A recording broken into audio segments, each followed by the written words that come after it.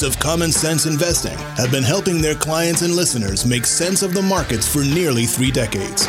Using a conservative, diversified, value-oriented approach to investing, they strive to make you a better educated, well-informed investor.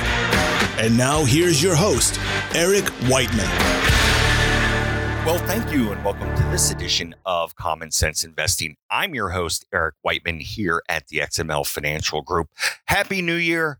I hope you had a terrific holiday season. Today, we're kicking off 2022 with our annual outlook. This is part 1, the big picture. On the next show, part 2, I'll be doing my stocks for the coming year. That's where I'll give you specific ideas that you can take away and research and see if they make sense for you. But as I said, today we are focused on the big picture. Those of you who've listened over the years, you know that the big picture plays a secondary role for me. I'm a fundamental first kind of investor. In other words, I'm looking for great businesses that are trading for less than what I think they're worth. I think that's just a good common sense way of doing it.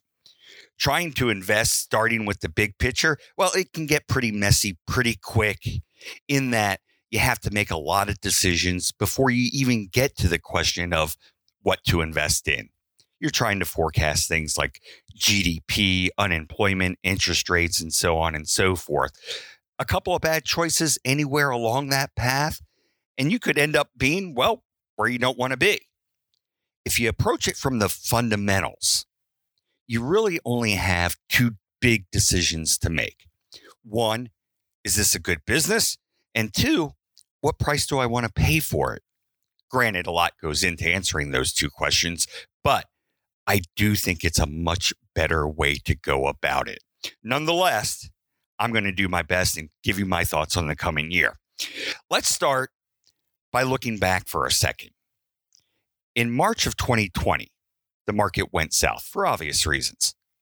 At that time, I said on the podcast that I thought it was the start of a new bull market. I know everything was ugly back then. Me saying a new bull market? Well, I reiterated that view during last year's annual outlook. You can find it on our website, which is xmlfg.com if you're interested. My prediction at that time was that this new bull market would take us to about 7,000 on the S&P 500 over the next 5 to 7 years. Basically, a doubling of your money. It may have sounded like a bold prediction at the time, but it really wasn't. What I was calling for was an average annual return of around 12%, which was well below what the market had been averaging for the previous 10 years. So the first big question is, am I still standing by that? The short answer is yes, but, and there's always a but, right? I don't want you to think that the market is going to return 12% a year every year for the next 5 years, because I just don't think that's the case. It doesn't go in a straight line. As I said on the last show, I've read a bunch of the annual outlooks and the ones that are put out by the various strategists, and most of them are calling for a pretty pedestrian type of 2022. And what I mean is that out of 15 Wall Street strategists, the average call is for the S&P 500 to rise 6.2% next year. Over the last 90 years, the market has averaged around 8%. So they're saying a little bit below average, pretty close, right? It's going to be an average year. But the market is rarely average. According to Janus Henderson, the S&P has gained between 5 and 10% only 6 times in the last 94 years. That's about 6-7% of the time. That means 94% of the time, the market is at more extremes, up about 2/3 of the time and down about 1/3 of the time. When it goes up, it averages around 18%. And when it goes down, it's down around 14%. It's boom or bust. When things are really good, well, they're really good. And when it's not, well, then it's really not. Could 2022 be one of those rare times when we actually get average? It's possible. The last couple of years, the market has been driven by liquidity. It actually started back during the great financial crisis, which was brought on by the bursting of the housing bubble, and then got a huge boost at the start of the pandemic. Simply put, the Federal Reserve flooded the system with dollars. In Congress, well, they passed trillions in stimulus packages. So all this money needs a home. The consumer wasn't spending as much because, well, we're locked up in our houses. And you can see a severe drop in spending by looking at the personal consumption expenditures put out by the St. Louis Fed's website. Just Google Fed, and it should be the first thing that comes up in your search results.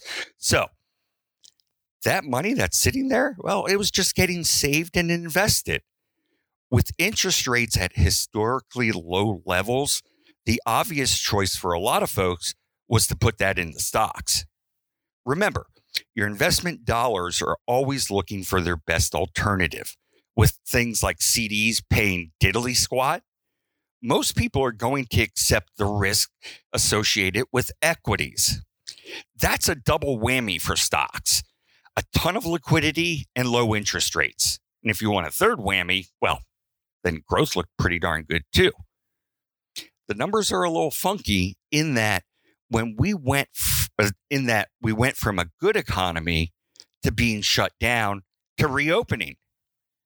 Since we started to reopen, you saw these gaudy GDP numbers, awesome year-over-year earning increases, and so on and so forth. These numbers sounded so great because they were being compared to the year before, which was horrible.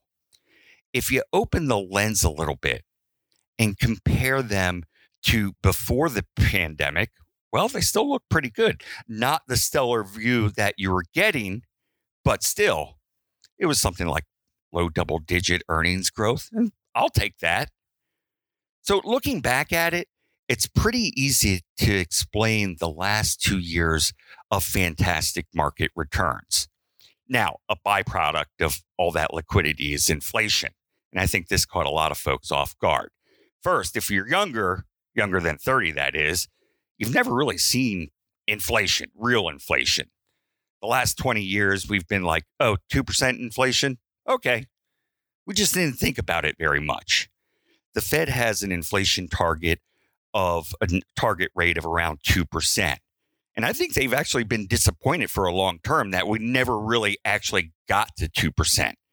Back in 2009, when we started pumping money into the system, people started to wonder when inflation was going to kick in, and it just never did.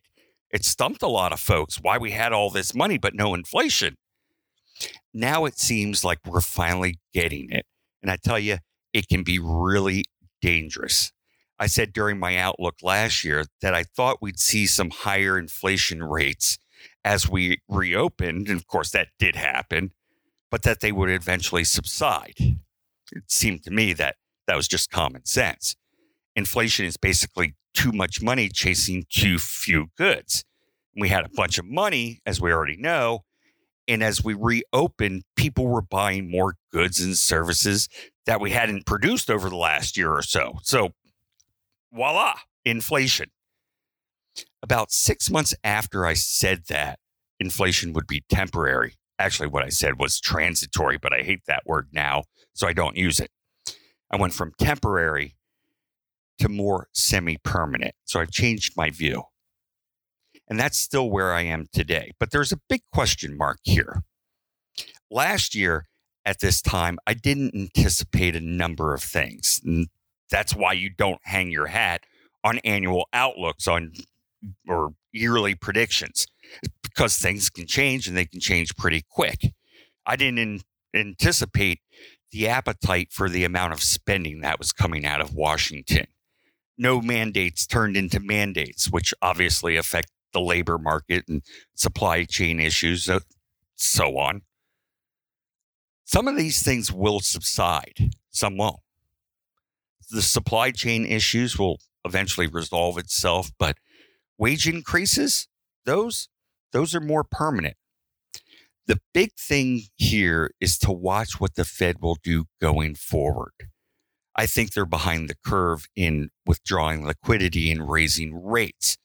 And you have a real big risk of a policy mistake. In other words, them tightening too fast, too quickly. So that's where we are, where we've been. Question is, where are we going now? Well, I think we've moved on from this expansionary growth rah-rah phase to the slowdown stage. That doesn't mean that the bull market is over, but I do think it's slowing down a bit. When you enter the slowdown phase, returns obviously tend to be lower and volatility is usually higher. I will say that growth is coming off very high levels, and I think that this phase is likely to be longer than usual. Actually, I don't even want to call it a slowdown phase. How about a normalization phase? If we can leave COVID behind us, I think we'll learn to live with it. Even if we can't leave COVID behind us, I think that we'll learn to live with it in all its variants to the point where it becomes less disruptive to the economy and our lives. If that's the case, then the economy can remain strong. Yes, I think it'll continue to trend downwards towards its long-term averages, but still, it'll be pretty good. Think about this for a minute. If we can adjust to COVID, a whole bunch of other things will take care of themselves. More people will go back to work. Supply chain issues will resolve themselves. Inflation will come off the boil, so to speak. In other words, we get closer to normal. So I think the economy does okay, but what does that mean for stocks? I think it's the same for businesses. My call is for corporate profitability to trend lower, just like the economy does. And that's because at the start of the pandemic, businesses cut costs aggressively. They improved their productivity. Lower interest rates reduced debt servicing, and a weak dollar boosted overseas earnings. As we reopened, well, sales surged, pricing power increased, and that's because of demand and the consumer having plenty of cash. All these things happening again is unlikely. So, what I think is more likely is that corporate profit growth decelerates and margins contract. In other words, they don't grow as fast as they did last year, and a company makes less for every dollar in revenue that it brings in. And there are a few reasons why I think that's going to be the case. First is a slowdown in top line growth. That's because a slower growing economy and a decline in pricing power. We've already talked about the economy slowing, and pricing power, or a company's ability to raise prices, has been hurt because wages aren't keeping up with inflation. Then there are the margins. The tight labor market causing wages to go up, and businesses can't raise prices at the rate that they were. Wages are a huge expense for businesses. According to BCA research, wages account for about 50% of sales. That's a huge expense. That's far more than anything else. Then you have other expenses like input prices that are going to cut into margins too. So let's take a second and recap this. So far, we have an economy that's still growing at a decent clip, just not as fast as last year. Corporate profits are probably going to follow this same path. Still decent, but not as good as last year. Now let's get to the numbers, right? That's what we want to hear. Tell us the call, Eric. Okay, let's do the math. It's pretty simple, really. A lot of work, but relatively simple to do. A stock's total return is going to be earnings growth plus the dividend and any expansion or contraction to the multiple. And that's what people are willing to pay for a dollar of earnings. Let's tackle earnings growth first. Economists are expecting the overall economy to grow at about 7.6% for 2022. And I use that number as a proxy for corporate sales growth. Sales growth isn't the same as earnings growth. As I said, I think margins will contract, so let's account for that. Let's just say that 7.6% in revenue growth comes out to about 7.3 in earnings growth. I've discounted it a bit. 7.3% in earnings growth. Now, for the dividend, historically, it's been about 2.2%, which sounds about right to me. So far, we have 7.3% in growth, add in another 2.2% in a dividend, and that puts us at about a 9.5% total return. And that's assuming that people are still willing to pay the same amount as they have been for a dollar of earnings. Right now, investors are paying up about 21, 22 times forward earnings for the S&P 500, which I think is about what they'll continue to pay, at least for the near term. Actually, probably slightly less because growth is slowing. Don't get me wrong. That's not cheap.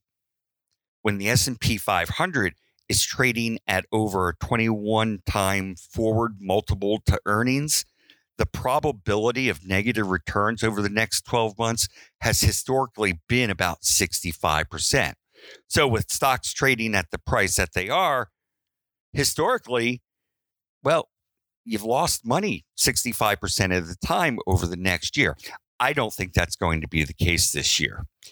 But I do think that PEs do contract somewhat because, number one, it's expensive. And number two, growth is slowing down. So your question might be, well, why doesn't it drop to 17 times, which is much more normal, more along the long-term average? It's a good question. But again, even if you have interest rates rise and go from 0 to 2%, it's still 2%. You're not going to have a lot of people flocking to income. Some, yes, but again, it's 2%. Let's put that in our numbers. 7.3% growth, a 2.2% dividend. That's a 9.5% total return. And reduce that because of the contraction in the price multiple. Let's just call it 9% return for the coming year. That's what I'm thinking. My bias is on the upside here. Call it very low double-digit returns on the S&P, say 11 or 12%. I think that's pretty good. So my call is for the market to return somewhere between 9 and say 12%. Kind of a big range, but that's okay. I said earlier that I thought I think volatility is going to be higher. And that's because historically, it usually is during this stage, but also because the market is priced pretty well. There's not a lot of room for mistakes, and mistakes will happen. The Fed could decide to get overly aggressive in raising rates to fight inflation. We could see some geopolitical event, Russia invades Ukraine, China tries to claim Taiwan, who knows? But the market isn't priced for big events. If we get another variant, like I said, who knows? But I would look to use this volatility to my advantage. So let me sum this up. I'm guessing the market, that's the S&P 500 returns, are going to be in the high single digits to very low double digits. Volatility is going to be higher, and I'd look to use this to my advantage. The market gets ahead of itself, then I might want to do some pruning. If it pulls back, well, then I might want to add a bit. As I said, the market isn't cheap. It's perfectly priced, and rarely do things turn out to be perfect. I think this year is going to be the year of stock picking rather than buying and holding a passive type of fund. That's worked really well over the last couple of years as the market's gone straight up. But I think this year's a different story. On the next show, I'm going to be talking about specific investments that I like for the coming year. These are the ideas that you can take away and research and see if they make sense for you, because you always want to do your own research. Until then, remember, it's just as important to protect your assets as it is to grow them. I'm Eric Whiteman, and this has been Common Sense Investing.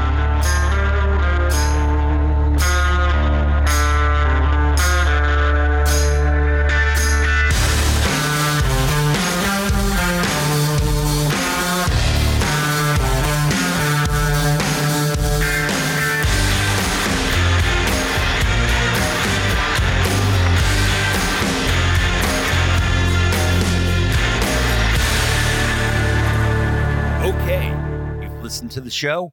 Now it's time for the really good stuff. So listen up. It's the disclosures. The things I talk about during the show, well, they're just my opinion and are not necessarily those of the XML Financial Group. I typically own and trade the securities I'm discussing, both personally and for my clients, but not all of them.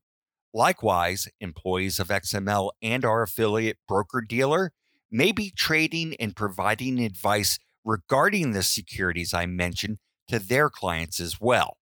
Don't construe this as personalized advice or a solicitation to buy or sell a security. No, you should consult your own financial advisor to see if it's appropriate for you. It's also not a substitute for tax or legal advice.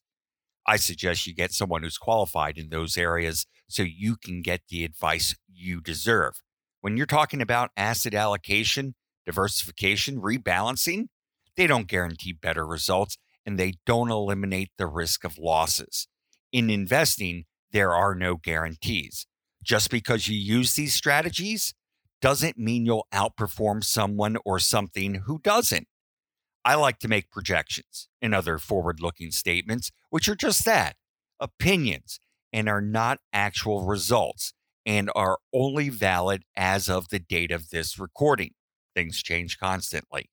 XML Financial LLC is an independent registered investment advisor.